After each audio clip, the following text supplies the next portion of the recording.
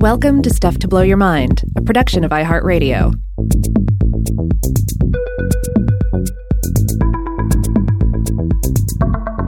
Hey, welcome to Weirdhouse Cinema. This is Rob Lamb. And this is Joe McCormick. And to set us up for the movie that we're going to be talking about today, I wanted to discuss a problem that often arises when you're making a monster movie. And that is the problem of picking which kind of monster to commit to. You know, it's like maybe the family's going out to dinner and everybody's trying to decide, where should we go? Somebody, brother Daryl wants to go to the steakhouse, and Grandpa wants to go to the Mexican restaurant, and so forth. Everybody wants something different. They can't all have it at the same place unless you go to the king size buffet, where you can get a little bit of everything on your plate, and that's what's going on with the movie today. They decided, why commit to just one kind of monster? You know, why make a movie just about a monster baboon hag bride, or a little diminutive rubber merman goblin, or fart zombies, or a cast member from Cats that has a hook hand? What if you could just put them all in the same movie and let them all run wild? Yeah, and that is very much the case with the movie we're talking about here today. This is going to be Spookies from 1986, a great year for genre films, though I can't we can't credit Spookies for really being a part of that. This is not a great movie. This may be one of the worst movies we've discussed for Weirdhouse, but we're still gonna focus on the positives. It does have some positives, and I think the Monster Buffet is the big one because when you mentioned this, I was trying to think of other films that really hit the same caliber, of just having multiple different types of monsters. And I mean, I thought of Gremlins too, but then again, even though those are diverse types of gremlins, they're still gremlins. Right. I thought of Monster Squad, but that is still a case where those are all like universal monsters that have been historically paired together. So it's not that weird. It's established. Or I thought of, say, 13 Ghosts. Both versions of it, but especially the later version of it was a lot of fun. Had 13 very different types of ghosts, but they were all still essentially ghosts. I keep meaning to watch that one. Rachel and I love those like late 90s terrible monster movie remakes, the 90s, what's it called? House on Haunted Hill and all that. And I keep thinking we're going to watch 13 Ghosts. Maybe this is the year. It is. I've heard it's loud. That's the main descriptor I've heard applied to it. It's loud. It's got a good cast and it's some neat ghosts in it. But okay, yeah, I see the point you're making. So yeah, Monster Squad, and that combines all of the classic Universal monsters into one thing. So you got like an off-brand creature from the Black Lagoon, you got a Wolfman, you got a mummy, you got a Dracula, and so forth. But this one, yeah, I like that this is like a Monster Squad, but for obscure or previously unknown monsters, or monsters that you would not think of as going in a monster movie. So it does have sort of like dirt-caked fart zombies that just exude flatulence as they chase people around in a room, and it does have this like baboon bride creature. It does have a lady who turns into a giant spider. I think maybe she's supposed to be a certain kind of yokai, but it's also got like if you bought one of those Grim Reapers that goes on your lawn for Halloween and raises the scythe up and down and goes, whoa, when people walk by, but it came to life and started attacking people. It has that. And it's also just got a Jawa. Yeah, kind of a child vampire Jawa running around.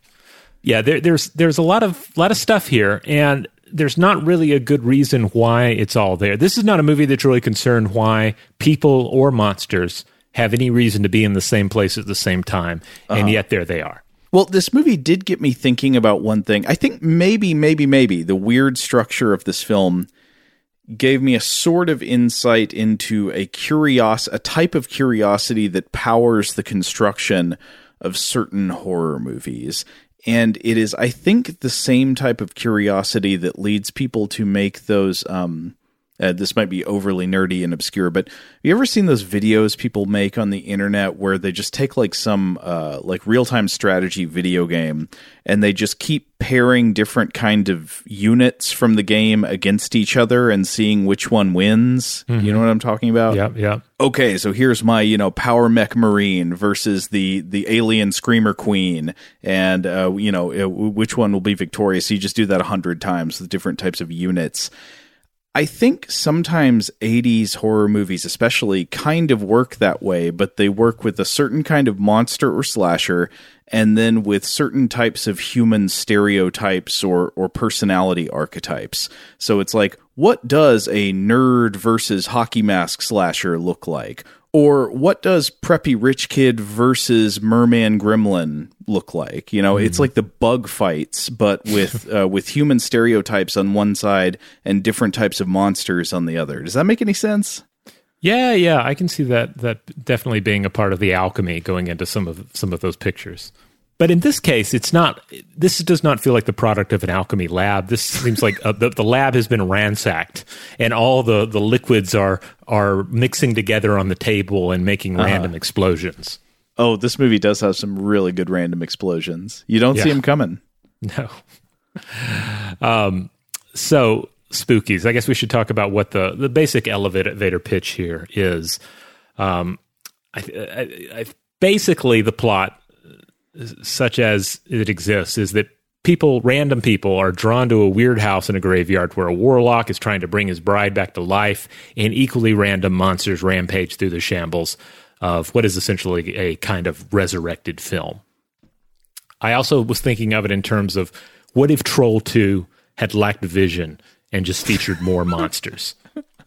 What if Troll 2 was more of a hodgepodge instead of like one director's clear artistic vision realized to its fullest extent? Right. So, yeah, I think for me, this film was worse than Troll 2. I think this is the worst film we've looked at on Weirdhouse. And I think ultimately I would like not to return to its level, but there's still some fun stuff to talk about here. Well, wait, then how did you end up on this one? What led you to Spookies? I was familiar with the title, and I had signed up for Shudder to watch a previous film that we had covered. I forget which one. And I was flipping around, and there was Spooky, so I thought, well, I'm going to start watching it. Let's see what this is like. Okay. So that's how it came to be. And the other part, this is important too. This was right before the Labor Day weekend. Yes. And I knew we had a shortened week coming up, and we were talking about doing another movie that I think we're going to be doing for next week that is a much better film and has some more, I don't know, it has some plot points in it that are going to be worth discussing more. And I thought, well, let's save that for next week when we have a little more time. Spookies is perhaps the right amount of movie for what we have time to put together. Okay, got another question. The title, Spookies, does it refer to the buffet of different kinds of monsters? Are they the titular Spookies? I guess so. Okay. I mean, I've never heard of spooky as a noun. That's an adjective, right? Mm-hmm. I think that the title sometimes it makes me think of things like Jeepers Creepers or phrases like that, or the heebie-jeebies or something, where I'm like, well, maybe the idea is this film is supposed to give me the creepies. Like, I have the creepies now because I watched this film. Do you mean the Spookies? The Spookies. What I say? The creepies? Okay, the creepies. Okay, yeah. Maybe I have the Spookies because I watched the film. I don't know. That's as much as I could figure out. Well, I wondered also, though, if it was, if it's a little like shortened, kind of short, cute word with an S at the end because it's in the era of the Gremlins type movies. So, Gremlins, Critters, and all that. If it was trying to cash in on that, Ghoulies, that sort of thing. Oh, exactly. Did they think, okay, we need something like that to get the people picking up the box in the video store? How about Spookies? Yeah. It was probably something like that. All right, well, let's give everyone a taste of the trailer audio here, so you'll know what you're getting into a little bit more. What's this supposed to be? Looks sort of like a Parcheesi game or something. I know what this is. I mean, I've never seen one like this before. It's a Ouija board. Well, how do you play? Don't you need dice or something? You don't play. The Ouija board is a tool for communication. Communication with who? The dead.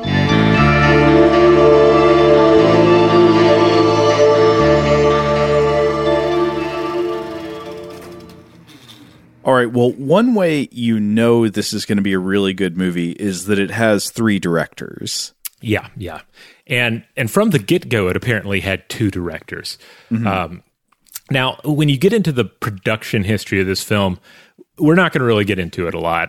There's a whole documentary that is a special feature on the Vinegar Syndrome Blu-ray for this, and that feature is that making of feature is longer than the film itself. It has a lot of interviews, and if you're super into all the nitty-gritty of the production of this sort of film, then I would say go check that out. But ultimately, I feel like a lot of it was maybe too much for me. Like I ultimately love a movie of this caliber, but I don't necessarily need all the ins and outs of how it is made. But your mileage will vary. But essentially, the key factors to keep in mind here is you had these 2 directors. You had Thomas Doran and you had Brendan Faulkner. And they were the initial directors. And the producer is this guy, Michael Lee, who was... has been described as like a video nasty millionaire who made a lot of money importing films into Britain during the period where a lot of these were banned. His company, I think, was VIPco or Vipco, mm-hmm. and he wanted to produce a film. These guys already had sort of a pre-existing vision, and then as a producer, he had a certain amount of insight into what he wanted. They shot this film that was going to be titled Twisted Souls. And then that relationship fell apart, and another director was brought in to finish it, and that's this director, Jeannie Joseph. She ended up directing additional footage and completing the picture. And so what we have on screen here is one picture, but there you can tell where stuff was added. There's this whole additional plot. Where there are characters who you never see on screen together. Right. So you can tell, I think, what the framing narrative is. So if I understand correctly, the plot about the party kids who drive around in the woods and then end up at a random house in the woods, go into the house, and then are attacked by a buffet of different kinds of monsters, that was the original film. And then the framing narrative where there is an evil old warlock who is sacrificing people who wander into his house to the monsters in order to revive his dead bride. That is the framing narrative. Yep. That was later added to sort of boost this up to feature length. Right. And ultimately, like I said, I don't want to get into all the ins and outs of the production. I did watch the featurette, but or the feature rather. It's pretty too long to be a featurette. But I would say that the featurissimo, the featurissimo here. Yeah. I don't think the film was ever going to be good. This is not like this was on track to be something and it was changed into something else. I don't think there's a case to be made for like release the Twisted Souls cut or anything of that nature. I think the film is as fun and memorable as it is because you have so much weird stuff going on and you have these 2 different energies involved in it. Mm-hmm. It wouldn't be Spookies if it wasn't this ridiculous. I gotta say, it does make for some extremely funny moments. The intercutting between the different plots, because first of all, it gives it an energy similar to Pod People, where it has at the beginning like the A, B, and C plot, and it's frantically cutting back and forth between them at such a pace that you are constantly trying to figure out which movie you're in. But then also to stay on the Mystery Science Theater theme for a second, it sometimes seems almost as if the warlock in the framing narrative is sort of riffing the movie in the middle. So like the kids will be walking through the house and one of them will make a comment to say like, wow, so the lights in this place still work. Maybe somebody lives here. And then it'll cut to the warlock, a different room, different place. You're not even sure where he is, but he'll go, someone does still live here. Yeah, that was a moment that I definitely laughed out loud at. The resulting energy is weird and wonderful. It also feels a bit like the stuff with the warlock that was added. It's like you decided to make a horror anthology, but you only had the one picture to draw upon, because there's certainly been cases where you have like different productions that were unfinished or were recut, and then you have them re-released as part of a horror anthology with some sort of a framing narrative in place. But in this case, it's just the one picture. Yeah. It's a framing narrative around one movie that was not going to make it to feature length. I'd say that core movie is maybe 60 minutes? Yeah. I mean, I'm not sure how much stuff got cut. I know some stuff got cut, but is it stuff that I really wanted to see instead of this wizard and his strange cat creature? I'm not sure.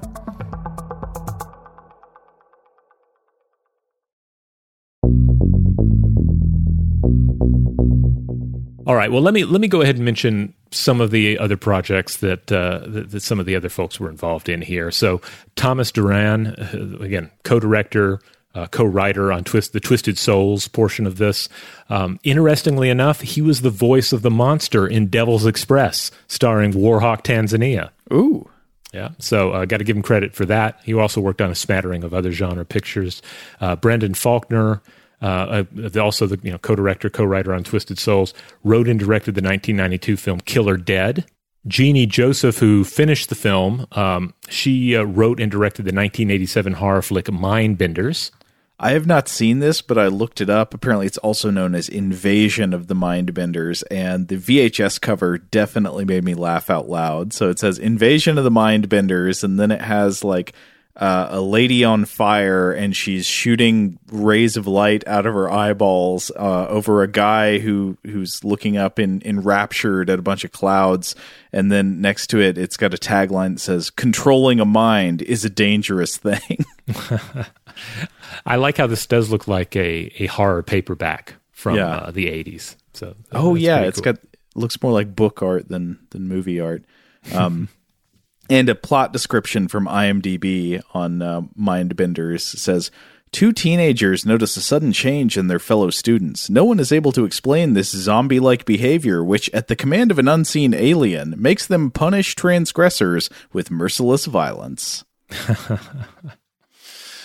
All right. So there are a lot of people involved in this. There's a lot of loving attention paid to the monsters, and we're ultimately not going to be able to mention all of them by name, but I want to mention a few of them as well as the writers involved here. So Jennifer Aspinall was in the makeup department, went on to work on a lot of projects, including Westworld, Captain Marvel, and Saturday Night Live.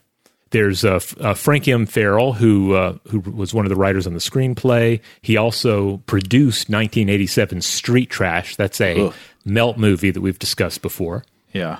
Anne Bergund was a writer, additional material, plus costume design. She was also associate producer on 1994's The Mask. Yes, the one with Jim Carrey and a green cartoon face.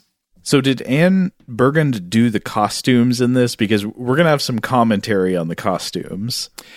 She at least did some of them, but also you have this guy, Tom Molinelli, who is credited with art direction, art department, and costume design. This is another individual who worked on Street Trash. Okay. There's a guy by the name of Al Magliochetti, who plays Lewis Wilson in this. I don't remember which one Lewis Wilson was, but he also did special effects photography. He went on to do visual effects in a lot of big pictures, including Star Trek: The Undiscovered Country, Waterworld, T2, Bill and Ted's Bogus Journey, The Addams Family, Jason Goes to Hell, and many others. Oh, in fact, so I see the connection to T2 there, but the camera operator, the Steadicam operator in this movie, J. Michael Murrow, I think also did Steadicam for a lot of James Cameron movies, including Terminator 2. Yeah, this is an individual that I believe Michael Weldon pointed out as being involved in this picture in his write-up in one of the Psychotronic, in the Psychotronic video guide or the Psychotronic video guide or the guide to film. I can't remember which one. Now, getting into the actors a little bit, there are a number of actors in this who didn't really have any other credits. But my favorite actor in this whole picture is Peter Asillo Jr. He plays Rich, who is, I would say the richest character in this film. how would we describe him? He's the cut up. He's the he's a ham. He's a ham. He's a constant ham. Glorious ham. He's a ham who's you get the sense that he's improvising a lot of his lines. There are scenes of just where it feels like what happened is they just turned the camera on him and they're like, Rich, come on, just riff a little bit. And so he'll like wander around kind of bumping into the other characters and be like, hey, how's your sinuses? And stuff like that. He also plays a character who loves beer. And it's clear he loves beer because even after the monsters start attacking and everything goes crazy, he's still always got his beer in his hand. Yeah, he's a lot of fun in this. He's like this tall mustachioed guy that was apparently in real life was just always on, just was always the goofy cut up and was much beloved.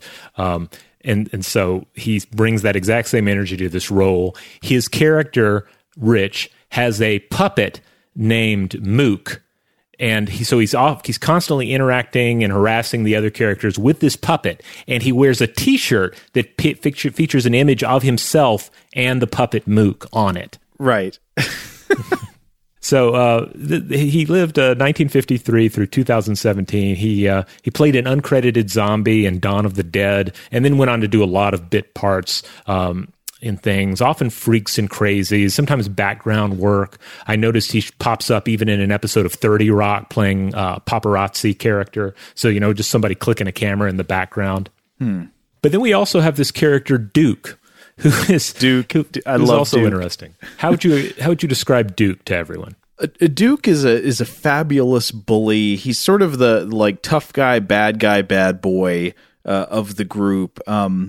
It's hard to convey by describing, but a lot of the scenes with Duke in them have this bizarre rhythm and logic that you sort of get a feel for as the movie goes on, but it can't really be compared to anything else I can think of. I'm going to try to describe one scene just to give you an idea of Duke rhythm.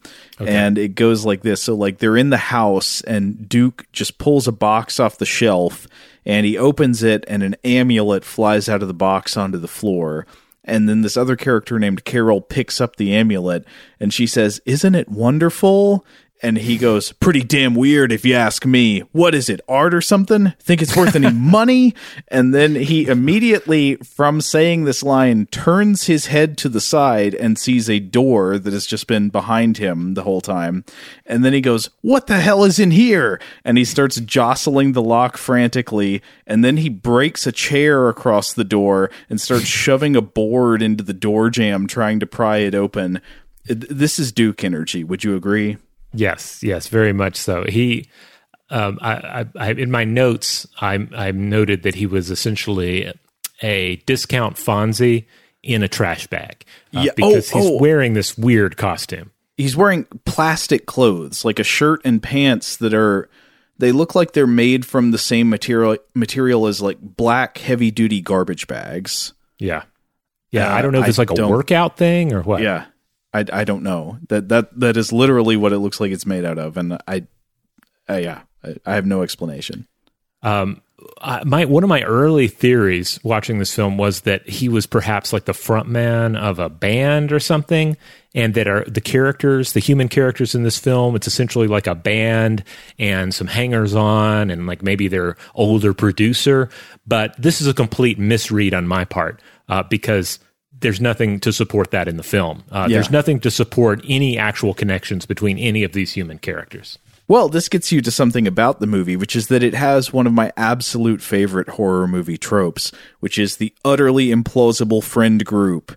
Many 80s movies especially have this. The 80s were the decade of the implausible friend group movie, though, it still happens every now and then. But I think you probably know what I'm talking about, but if not, just picture this. Okay, so it's a horror movie. You got a group of friends hanging out. Maybe they're going to somebody's uncle's cabin in the woods, or they're driving around looking for a party, as in this movie, or something like that. And the group consists of people who would never in reality be hanging out together. What you usually get is either one or two of each teen subculture archetype that the movie wants to show. So you get like a jock, a nerd, a punk, a stoner, a preppy rich kid, etc. Instead of what you would imagine would happen in reality, which is you'd have like a group of jocks or like a group of nerds, a group of stoners, and that would be the friend group. Yeah, yeah. I mean, it's sometimes, I guess in your better films, you see a diverse group of people brought together by circumstances that then have to survive the monster. Oftentimes, maybe, sense, like maybe it's it's stoners and greasers. Because they're both fleeing a storm or something, and we're holding up in the same place, and now we have to fight goblins or something. Right, that's more like you'd get in Night of the Living Dead. Different people are sort of driven into a house by the zombies attacking. It's not like they were all hanging out to begin with. Right, but in this film, everyone was hanging out to begin with, and we're given no explanation why that would be. And I think there are a number of reasons this happens. Number one is what I was talking about earlier. It's kind of the bug fights mentality. Like you want to see different human cultural archetypes being faced with violent struggle or extreme circumstances with that kind of like bug fights or video game unit versus unit mentality. It's just kind of a basic curiosity about like, how does this one work? But there's another version of it I think that is sort of there at the core too, which is that the dead teenager movies of the 80s are often, in essence, clumsy and vulgar morality plays. And as such, in a way, you get them trying to sort of recreate the dynamics of the Canterbury Tales. So whereas in the Canterbury Tales, you might get the Knight's Tale and the Pardoner's Tale and the Wife of Bath. Here you get the Jock's Tale and the Punk's Tale and the Nerd's Tale. And those are the little vignettes you see them go through before they finally meet their end at the ultimate confrontation with the monster or Mad Slasher or whatever it is. I would have liked to have seen Rich's Tale. I guess we do see Rich's Tale to a certain extent here. Yeah, kind of. Rich, I guess Pardoner's Tale, sort of, right? But also Miller's Tale, one of the good humorous ones. But I totally agree with you. It works better when there is some kind of external circumstance that can assemble people who are not naturally friends. But in this movie, it's just like, well, they're all hanging out together for no reason. They appear to hate each other. Yeah. There's tension from the very beginning. Yeah, but we don't really know why. It's not explained, but it's the kind of tension that eventually erupts into a full-fledged fist fight between two of the characters. In fact, between Duke and the older guy who I thought was maybe a manager of some sort. They have like an epic Quiet Man-esque fist fight. Yes. And I'm not really sure why it occurs. Oh man, that scene's good. Oh, and like their girlfriends are there just like watching them fight. And one of them is like, should we stop them? And the other one's basically like, no, just let them go. And they've been beset by multiple monsters at this point, so it's just not a good time for a fist fight. Okay, well, are you ready to talk a little more about the plot? Yes, such as it is. Let's get into the plot. So one of the first things that had me laughing in this movie was I know this was the title of the original film before it was recut and supplemented by the additional footage, but this credit was given to Twisted Souls Inc., Twisted Souls Incorporated. Which I don't know. That sounds like a tattoo company or something. I'm not sure what exactly. Yeah. But so you get an opening on a graveyard. It's a very Ed Wood style graveyard with some kind of flimsy looking tombstones. And then there is a stone crypt cover on one of the graves that starts throbbing, like it's stretching and deforming. And immediately I thought, oh, that's a nice special effect. I think that could be similar. There's a similar effect actually in the original Nightmare on Elm Street, where you remember the scene where a character is lying on a bed dreaming, and then on the wall behind them, like Freddy's head sort of stretches out through the wall. And I'm not sure, but I think that was accomplished just by using like a flexible sheet as the wall. And then so, the actor sticks their head in there and it looks like the wall is actually bending around some surface, some object coming out of it. I think the same thing's probably going on with the grave here. Yeah, that was a great scene. In Nightmare, that was a great scene. Yeah. It reminds me a lot of the short story, The Yellow Wallpaper. Oh, okay. What was Spookies actually based on an early script treatment by Charlotte Perkins Gilman? I think I recall reading that somewhere.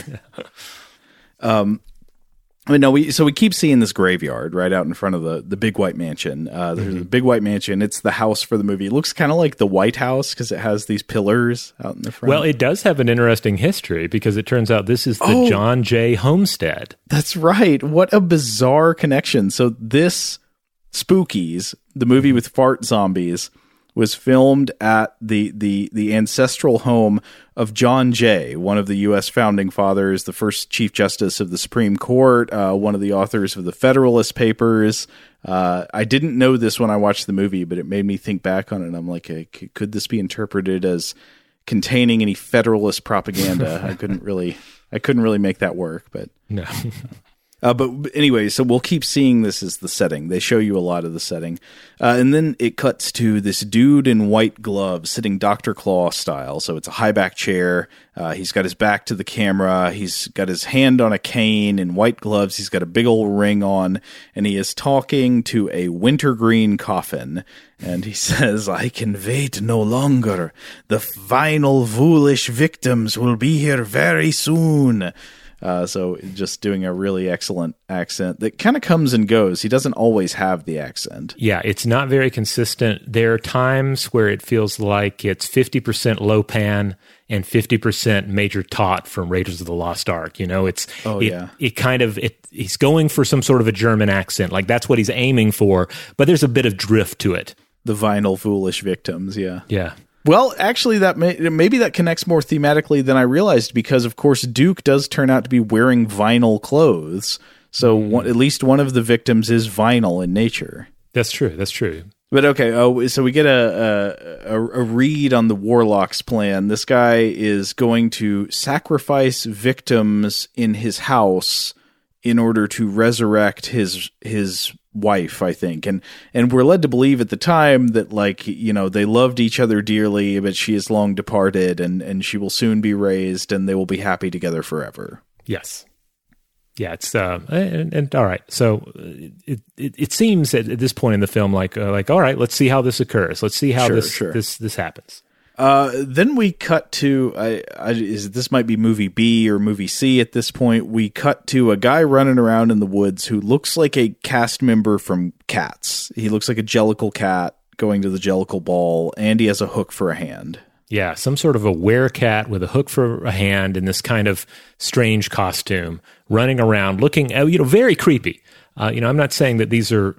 It's not thriller level of creature creation here, but it's pretty good, and I am legitimately creeped out by this guy. And we also get the cast member of Cats observing a kid with a backpack who's just wandering around by himself in the woods. Right. Is this Billy, or is he just Billy? I think it's Billy. Yeah. And then you get to movie C, I think. And then in movie C, we meet our implausible friend group, which are driving around the woods in two different cars. Car number one consists of a bad boy driver. This is Duke. He's wearing his black plastic clothes. He's being an aggressive jerk from moment one, just screaming at his passengers about spilling beer on the upholstery while he's sort of zipping around in the dark. And then you see car number two, the driver is this much older guy who reads as like the ultimate narc hanging out with these teens around him. He's wearing a suit and tie. He is at least 15 years older than everyone else. I thought he was supposed to be somebody's dad, but I think he's just a member of this friend group who it looks like he could be their dad. Yeah, and it's never explained. And based on some of the behind the scenes interviews that I saw, I don't think they knew either. This was not something where like they cut out some scenes that explain something. No, it's just this is what they was put together, and they had no idea what their connections were supposed to be. And there's immediately a rivalry between this guy. We find out his name is Peter and Duke. The drivers of the two cars don't like each other. Peter is talking about Duke. He says, "I told you we shouldn't have followed him." First, he starts a fight at that party, gets us all thrown out, embarrasses the hell out of us. Then he gets us lost out here in the middle of nowhere. So I guess Duke's calling the shots. They're riding for Duke, and Duke is not proving his worth. Duke is leading them astray. Yeah, it's so ridiculous. I can't even begin to follow it. I guess part of it is the problem of having this many monsters in a film. You need not one, but two carloads of people to serve as victims. And then you get this kind of a situation. Yeah, I guess that's true. Some movies get around that with a van. That's true. Or just have two groups. There's the one van, there's the other. I mean, Troll 2 sort of managed this, right? Oh, sure. Or the family, and then you had the boyfriend and his crew that were coming in another vehicle. They don't have to know each other before they get to the house. If you just want to serve them up to a buffet of monsters, they could just both arrive at the house. I mean, I guess they just wanted to have lots of dynamic dialogue between all of these people Which from they the do. get-go. Yeah.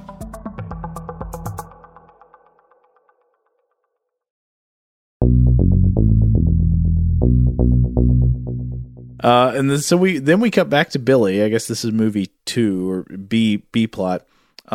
He's in the woods eating a snack cake by himself, and then he gets startled by a guy wearing a denim tuxedo who's like, "Hey, give an old man a light." And this is very creepy, though the guy's not old. And then the kid gives him a light. Why does this kid have a lighter? I don't know.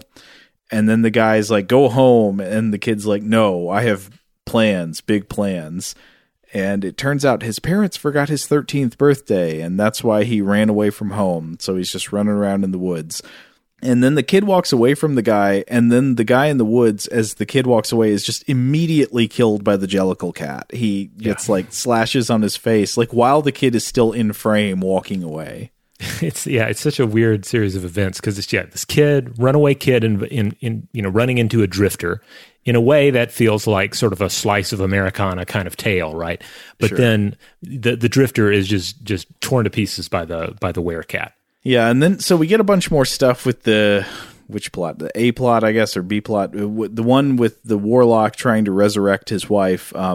We start seeing his face, and this is a dry warlock. His face is just caked with some kind of powder. He needs moisturizer.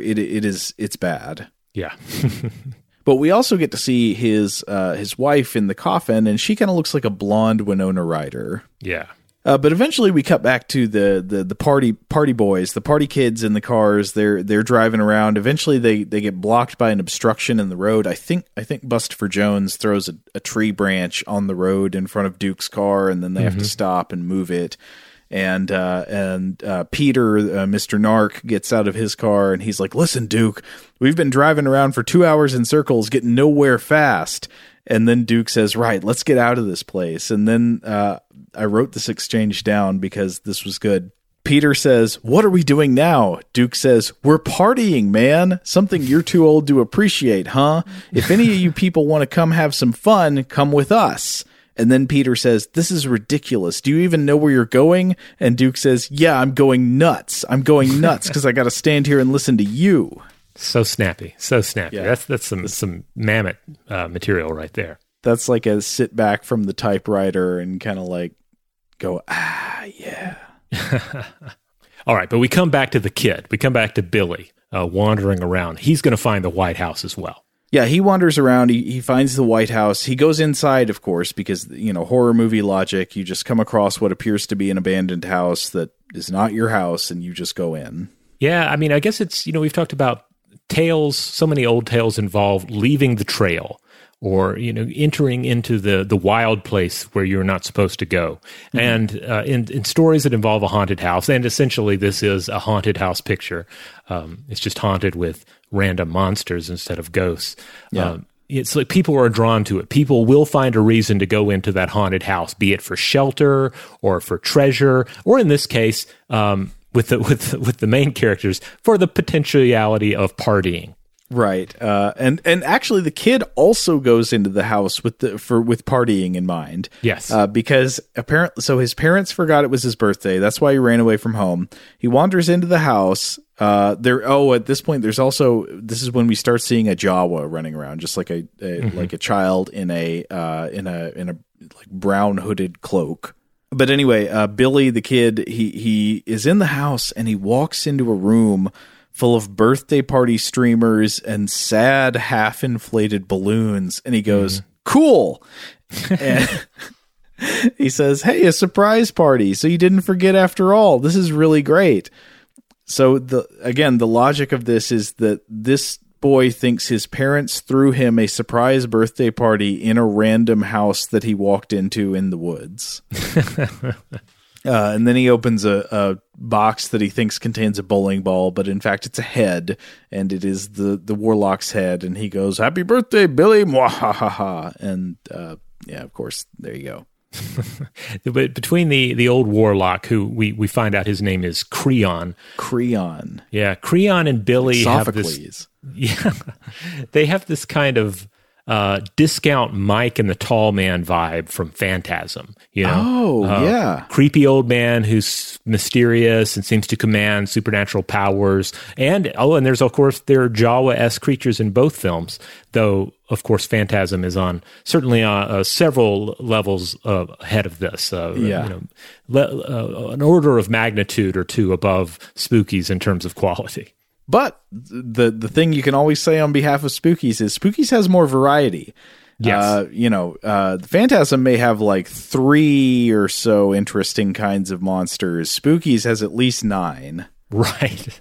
So, of course, eventually the party kids arrive at the house, and they're like, "Hey, here's a house. Let's go inside and see if there's a party." Again, this is not the only... I gotta say, this is not the only movie where this happens. This is sort of standard 80s horror movie logic. You just arrive at a place and you think there might be a party there, and so you go inside and try to party. Right, and I think Rich has brought like snacks and beer, right? That's another part of it. So they have brought chips. A certain amount of party with them. He has Red Stripe and he has chips, and he's consuming them in almost every scene from here on out.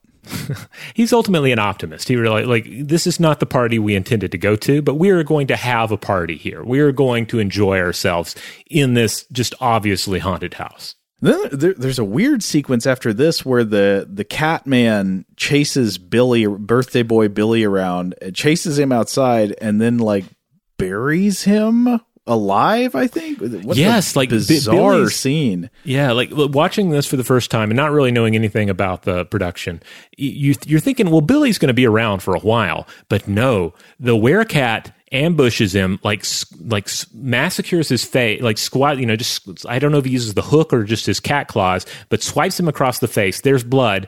Billy falls into a dug grave, and then the cat starts burying him alive. And buries him alive, and you never see Billy again. What? Yeah, this plot line does not return. It's just like a 13-year-old child does get killed, like at the beginning of this movie, and then it doesn't connect to anything. Yeah, it didn't connect to anything. Like some really generally bad taste. Speaking, you don't have a child be your sort of throwaway victim. Yeah. Unless there are other child characters involved and they have a relationship with that child, or, the adults have a relationship with that child, it generally needs to mean something for that to take place. And in this movie, it means absolutely nothing. It just seems like an idea somebody started having, and then they're like, oh, okay, I don't know where I'm going with that. I'm done with that. On to other things. Yeah. Now, of course, this was part of the bit that was filmed afterwards to complete the film. Right. So we can ultimately excuse it that way. But within the context of the film itself, as a solid, sort of cohesive viewing experience, it's very alarming. Okay, so now you've got the party kids in the house, and I guess maybe we should mention who all of them are, because again, like clearly you're supposed to be getting, I think, a list of types, your archetypes. Mm-hmm. So you've got Duke. He's the bad boy. He's the tough guy bully wearing plastic bad boy clothes. And then Duke's girlfriend's name is Linda. She's his long-suffering girlfriend, and she's dressed in these bright 80s colors and spends a lot of the movie rolling her eyes at Duke's behavior. It's just kind of like, oh, brother, that's our Duke. Yeah. Then you've got Peter, the 75-year-old accountant, who I guess maybe you might think was one of the protagonists. At first, I thought the protagonist of the film was going to be Peter's girlfriend, Megan, because she, at least initially, has that sensible protagonist energy in a horror movie with the group like this. But I notice more and more as the movie goes on that evaporates, and then she mainly becomes characterized by like just making statements of fatalistic despair. She just says things like, "There's no escape. Every one of us is going to die." Wow. So she starts out as the potential Sigourney Weaver of the picture, and becomes the Bill Paxton of the picture. Yes, Megan. Yeah. The Descent of Megan. On the other hand, a supremely positive and optimistic force within the film is Rich, the jokester, who's got a puppet, who loves beer and chips. And he just sort of like, he bumbles through every scene. There are moments where he shows flashes of fear, but there are other times where he's being like attacked by a monster and he's just like, yeah, okay, come on. You know, if you're going to kill me, bring it on. And then we got a couple of characters named Adrian and Dave. Adrian is, I think, supposed to be a British fancy fashion lady wearing this like cool cream colored jacket. And her boyfriend, Dave, is like also, I think, supposed to be a kind of like fancy rich guy. He's an allergic man with sinus problems. He's wearing a khaki jacket. I think these two are supposed to be fussy and fancy. They're like rich city people who are just over it and they want to get a cab back to Soho or whatever. Yeah. They're kind of what are the characters in Christmas Vacation? Todd and Margot. They're sort of the Todd and Margot of this. Oh, okay. Yeah. They're kind of like American Psycho people. Yeah. Now, she's played by Charlotte Alexandria, who is a French actor who apparently did a fairly diverse smattering of film in Europe before coming over and playing this. And in the documentary, they mentioned, I haven't seen this actually verified anywhere, but they said that she played the Virgin Mary in The Life of Brian. Okay. But I don't know about that. And then the last two people, there is Carol, who's got curly blonde hair and seems like maybe she is of like a spiritual persuasion. You get the vibe that like she could do your horoscope, I think. And then you've got Carol's boyfriend, Lewis, who has no characteristics that I could identify except that he wears denim. And I think he's played by somebody who did some effects for the movie. Yes, yeah, definitely. And there's a lot of that in this, especially when you get into the monsters. People in the monster suits are not necessarily designated actors. They are also involved in other parts of the production. Yeah, and so here's where you get into like that scene I talked about earlier where they're just like finding things and Duke is just continually turning his attention from one destructive project to another. He's like prying open doors and smashing stuff. And at one point somebody's like, Duke, stop doing that. And he goes like, I don't care about this old creep joint. But he gets the door open and he gets attacked by a desiccated corpse. It just like a corpse falls out of the closet and he's like, nah, it's fake. The thing about that corpse, this is just a scene where the corpse falls out of the closet on him. But later on in the film, we see that this corpse is completely articulated and can be brought to life. There's so much love and detail that went into the creation of the various monsters in this. So I will say that's the best thing I can say about this film is that a lot of love went into the creation of these various zombies and corpses and monsters and grim reapers, whatever the case may be. You know, it has. So after this, they get into a Ouija board scene, and this is sort of when all hell breaks loose, right? Like they find a Ouija board. Of course, Carol is the one who's like, "Oh, I know how this thing works. It's a tool." She says, "It's not a game; it's a tool. The dead can reach out to us." And so they play with the Ouija board, and the warlock ends up telling them answers to questions through it. Like they ask, "Will we ever leave this house?" And he says, "No." And then the warlock transforms Carol into a demon by making a vein on his forehead throb, and the camera zooms in on the vein on his forehead, and then Carol turns into like one of the demons from Evil Dead. Right. Yeah. It's overtly Evil Dead-esque, and I should point out that the Ouija board has pictures of the various monsters on it. So I think the Ouija board is supposed to be involved in the summoning or unleashing of this various monster, but we don't know exactly how or why that is the case. One thing I found funny is that the warlock in this movie keeps making chess metaphors for what he's doing, and they're often inappropriate, or I don't see how they apply to what he's talking about. Like he'll say like, it's just like a game of chess, but he's referring to trapping everybody in a house. Yeah. Do you have to trap your opponent? I mean, I guess you form traps for people in chess. I don't know. It didn't seem super applicable. Yeah, like I don't think there's even enough. Aren't quite enough monsters to be an entire chess set anyway, right? But it's close. It's actually pretty close. But here's where you get to the standard, you probably, if you've seen horror movies before, the format after this. All hell breaks loose, various monsters are unleashed, and the party crew barricade themselves inside the house, and they're going to, of course, split up and get attacked one by one by different types of monsters. I like how after they first barricade themselves inside, Peter, the older guy, it seems he recognizes they have reached this point in the plot and then explains as much. He pretty much says, for the rest of the movie, we will now be picked off one by one. Yes. And so they split up, like Duke and Linda go one way and they end up encountering some zombies that keep farting. We can talk about that if you want. I'm not sure what to make of that scene. And then Peter and Megan and Rich go another way. Dave and Adrienne stay put. They encounter some gremlins, I think. Yeah, so let's talk about those fart zombies.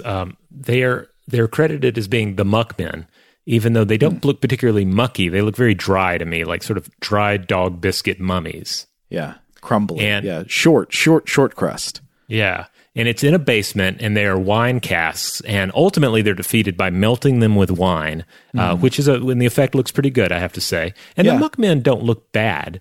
But clearly, at some point in post-production, and I think the making of gets into this a little bit, they decided, well, let's add fart noises. And I think the rationale was they look kind of swamp thingy, so maybe swamp equals fart noises. Swamp maybe gas, okay. Yeah.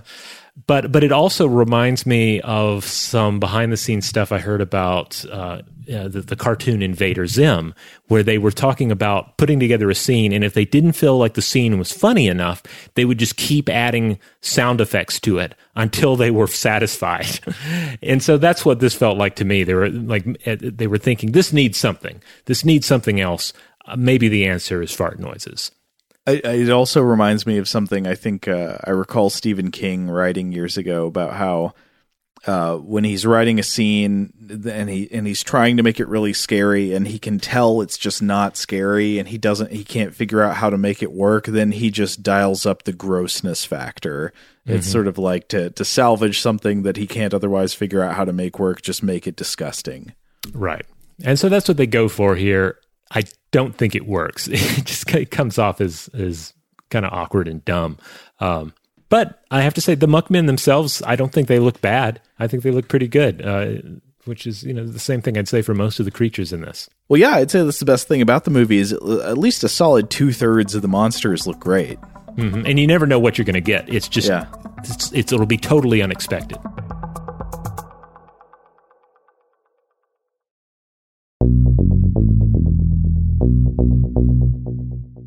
So another kind of encounter we get is that the rich fussy people, Dave and Adrienne, they're sort of being catty at each other. They're at each other's throats, and then they get groblined. Wait, sorry, is the term gromlin or groblin? I say gromlin, but it's a made up word, so you can certainly say groblin instead. No. I want to respect your terminology here. Gromlin, yes. So they get gromlined. They get attacked by a little green rubber gremlin merman with a fish gator tail. And there is a long scene of Adrienne fighting the gremlins while synth funeral music plays. Music choice very weird. It's like a shopping mall version of Mozart's Requiem while she's struggling with this little rubber critter. Yeah, it's actually not a bad scene. Like she's good in this fighting, making it. It's one of these where a person is often fighting a puppet or fighting just a prop. And acting like it's attacking them. But she does a good job with the scene. And then also, ultimately, the gremlin looks pretty good. It's well designed. It's not it's not Hobgoblin's level. It's maybe a little above that. Yeah, I'd say above Hobgoblins, definitely below Gremlins. Maybe on the level of Ghoulies. Yeah, I think that's fair. Oh, no, at some point in here, we get an update on the Warlock framing narrative, which is, this probably won't be all that surprising, but it turns out the lady in the coffin who is being revived by the evil magic of the Warlock does not want to come back from the dead. She does not like the Warlock guy, and she was just fine with her eternal slumber, not interested in his satanic, magical deal, and she's just like, get me out of here. Sometimes dead is better, Yeah. Oh, but to mention some of the other monster scenes, which are mostly pretty great.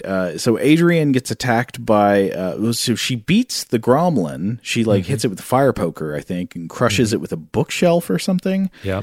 And then she runs off. Then she gets attacked by a different creature. This time it is the creature from the Electric Intestines Lagoon. Very nice looking monster. Very mucusy. Yeah. Very creative. I can't think of another film where a monster uses like belly tentacles to not only grab but also electrocute a victim, and in doing so, melt her face off with like a stop motion effect, which is really nice. There's another monster we get to see. I mentioned earlier, like the zombie baboon bride hag, which is where the warlock lady escapes, or the warlock's bride escapes, and she gets away from him, wanders into some catacombs, and then she gets attacked by this baboon creature. Yeah. Puppeteer is clearly in shot in the lower left-hand corner of the screen at one point. Still a fun sequence. Nice. But probably ultimately one of the weaker looking puppet creatures that we encounter, and also one that I really don't know what exactly they were going for here. Now, somehow, as you mentioned earlier, Duke and Peter end up in a fist fight. The characters reunite. Megan's like, well, we're all going to die, and that's just how it is. And Duke is like, I want to fight. And Peter's like, okay, bucko. And so they just start slugging it out. And does this fight end with Duke dead? I don't recall. I do not remember either. Yeah, I don't remember what actually kills Duke. I think the Grim Reaper does. Oh, yeah, because the Grim Reaper... Yeah, that's it. Yeah, like a statue of the Grim Reaper comes to life, and then it attacks them. I think it kills Duke, and Peter, the old guy, literally dives right through a closed door, like busts straight through the wood. Does, yes. Yeah. I mean, it's cannonball. Yeah, it's always insane enough when someone like throws himself through glass in one of these films, which I mean, people can and do throw themselves through glass sometimes if the circumstance is right. But in movies, it takes on an entirely different air. People often pop up completely unscathed. They do it with just on the fly without a lot of thought. But in this case, it's not even a window; it's a wooden door. Yeah, that was a nice detail. Fortunately, made completely out of balsa wood. Right. The jokester Rich, at some point, you thought he was going to get killed earlier by one of the Evil Dead zombies, but then he just keeps wandering around with his beer and his chips, and he eventually wanders into a lady leads him into a cave, and then she transforms into a giant spider. So I think she's supposed to be like a spider woman creature of some type, and she sucks all his fluids out, which is a nice effect. It is. It's a nice effect. It's a fun sequence, but also one that raises questions about sort of the energy economy of this film, because a lot of work went into this. They have like a custom Spider Woman lair. There's a different actor playing this sort of Japanese Jorogumo Spider Woman, and she doesn't just like, suddenly reveal, oh, she has half a spider face, or suddenly she's a spider. No, there's like 5 stages to this transformation, each one involving some either impressive or ambitious practical effects. So, and that's not even counting the rich head that is then deflated like a balloon when he's sucked dry. Yeah, like so much, like the content is severely like eyebrow raising, but really great effects. But likewise with the very next scene, which is the Grim Reaper fight on the balcony, like the old guy, Peter, ends up fighting this. It's just death personified with a scythe. This is one that definitely reminded me of the Key and Peele Gremlins 2 pitch meeting skit. Yeah. There's the one where the guy recommends that Hulk Hogan be in the picture, and they're like, whoa, hold the phone. You're talking Hulk Hogan, pro wrestler. It's similar to that. It's like, okay, we're going to put the Grim Reaper in this, the personification of death, a highly symbolic character that is very rarely actually incorporated into some sort of a film. I mean, there are examples of this, obviously, including stuff like Bill and Ted, or I guess what the Final Destination films to a certain extent, without that character like really appearing on the screen. But for the most part, like the Grim Reaper is not a physical entity that you talk about people encountering, unless you're dealing with a property that is being fairly satirical or extremely symbolic. Well, wait, sorry. Thinking back to the Final Destination movies, does Tony Todd actually play the Grim Reaper, or just a guy who knows about the Grim Reaper?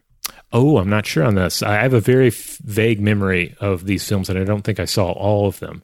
Tony Todd, of course, is the actor who played Candyman. Yeah. And is a great actor. Yeah, I don't remember if he's just kind of the wise man who knows the ways of death, or is death embodied. I recall like several of those movies have a scene where the characters go and they meet him and they're like, "Hey, what's up?" And he's like, and he tells them like facts about death. He's like, I don't know. He's just like, "Did you know?" I recall in the first one he refers to the Grim Reaper as a Mac Daddy. Really? Oh. Yeah. Now, is Tony Todd, I can't remember, is Tony Todd wearing like a black robe? Does he have like a scythe pin on his shirt or anything? I don't recall the capacity in which he is encountered in the later films. In the first film, I think he plays a guy who is interpreted as a mortuary worker. Like they break into a morgue where one of the people is being kept, and he's just there, and he tells them facts about death, and then tells them that like they can't escape death because death is a Mac Daddy. Well, this death it's a great cameo, yeah. This Grim Reaper, however, can be defeated, and the way they defeat him is pretty hilarious. Yeah, they like knock. So Peter, I think, punches him or somehow knocks him off the balcony, and then he explodes, just like explodes in a giant fireball, like he's made of gasoline. Yeah, like a truck that has gone off a cliff in an action film or a Mad Max movie or something, and then just burst into a big fireball at the bottom. That's what death does when you knock him off a roof. So there's some more just sort of like wrapping up the plot kind of stuff. There is a scene at the end that I got to say, as much as I enjoyed some of the monster scenes early on, the ending scene was excruciating.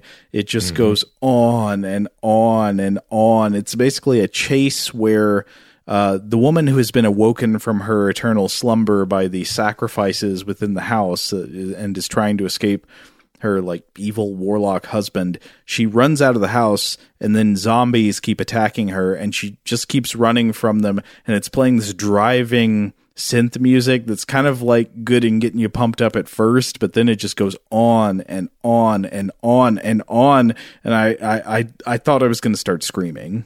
Yeah, I had a similar experience. Like I was kind of really more enthusiastic about these monsters and some of the acting, but then this whole sequence hits, and I began to feel like a little weird, like a little nauseous. Yeah. You know, like it was getting psychedelic in the bad sense. Like this scene is the brown acid. You know, right? Yes. And it did seem to go. I don't think it's actually that long. I think it's less than 10 minutes, but it's just dragging. It really drags. And then basically at the end, we get our nice, like, sort of crazy dark ending where Creon finally comes bursting up through that grave, the pulsating grave from the beginning of the film. He's laughing maniacally. We cut to the Jawa child laughing maniacally, and then freeze frame on Creon laughing, and that's it. Roll credits. Yes, yes. And that's Spookies. Spookies, you know? I can't stop thinking about your comparison of the Grim Reaper with the Hulkster from the Key and Peele skit. Something about that is connecting very strongly for me. Yeah, I mean, if you're going to have the Grim Reaper in your picture, like, I hate to criticize the one thing that really works about this film, the monster buffet. Like, the Grim Reaper doesn't need to be on the buffet. He needs to be an entree that you order special. Like maybe you have a side item with that, but for the most part, like this is the Grim Reaper. He's a big deal. He needs to be your big bad instead of just one of the random things summoned by the Ouija board. Yeah. It could be part of the buffet, but it at least needs to be a special part of the buffet. So it's not just like one more thing you scoop out of a steam tray. It is it's the roast beef carving station. Yeah, you know, it's like the special, the end point. This is where the real stuff is. However, I will say the Grim Reaper looks pretty cool. Like all these, you can question why these monsters are in it, but ultimately all the monsters are pretty fun to look at on screen when they show up. Some of them look great. Some of them look ambitious, but interesting. They are ultimately the stars of this picture. I want to be a Reapomaniac, have fun with my family and friends. All right. Well, is there anything? Sometimes we do a deeper read of some of the aspects of a particular film, but this film's kind of like a metamaterial. that resist any stain or water beads affixing to it. Everything just runs off of it. There aren't a lot of deep thoughts we can really have about Spookies, but that's all right. It wicks away cognition. It does. Yeah, don't watch this film if you want to have deep thoughts about virtually anything. But if you want to see some kind of groovy monsters, it's worth taking a look at. Which leads to our next point. Where can you watch Spookies? Well, again, Vinegar Syndrome put out an awesome Blu-ray of the movie. Especially if you're a hardcore Spookies fan, that's what you need to pick up. It's a 4K restoration from the 35mm original camera negative, packed full of special bonuses. But you can also stream this film via Shudder or AMC. Yes, American Movie Classics, because this is Spookies after all. Is there a Criterion Collection edition? And I'm sorry I keep making that joke. Vinegar Syndrome is your Criterion edition for films like this. I promise I'll stop now. Okay. All right. Well, we're going to go ahead and close the tomb on this one and try and seal it shut. But certainly we'll be back with another Weirdhouse Cinema episode next Friday. I believe we're going to be talking about a film of superior quality, both objectively and subjectively speaking. But in the meantime, you can check out all these episodes of Weirdhouse Cinema that publish on Fridays in the Stuff to Blow Your Mind podcast feed. We are primarily a science podcast, but we set aside most of the science on Fridays to discuss a weird film. Core episodes of Stuff to Blow Your Mind are on Tuesdays and Thursdays, Artifact on Wednesday, and on Monday we do Listener Mail, rerun on the weekend. Huge thanks, as always, to our excellent audio producer, Seth Nicholas Johnson. If you would like to get in touch with us with feedback on this episode or any other, to suggest a topic for the future, or just to say hello, you can email us at contact@stufftoblowyourmind.com.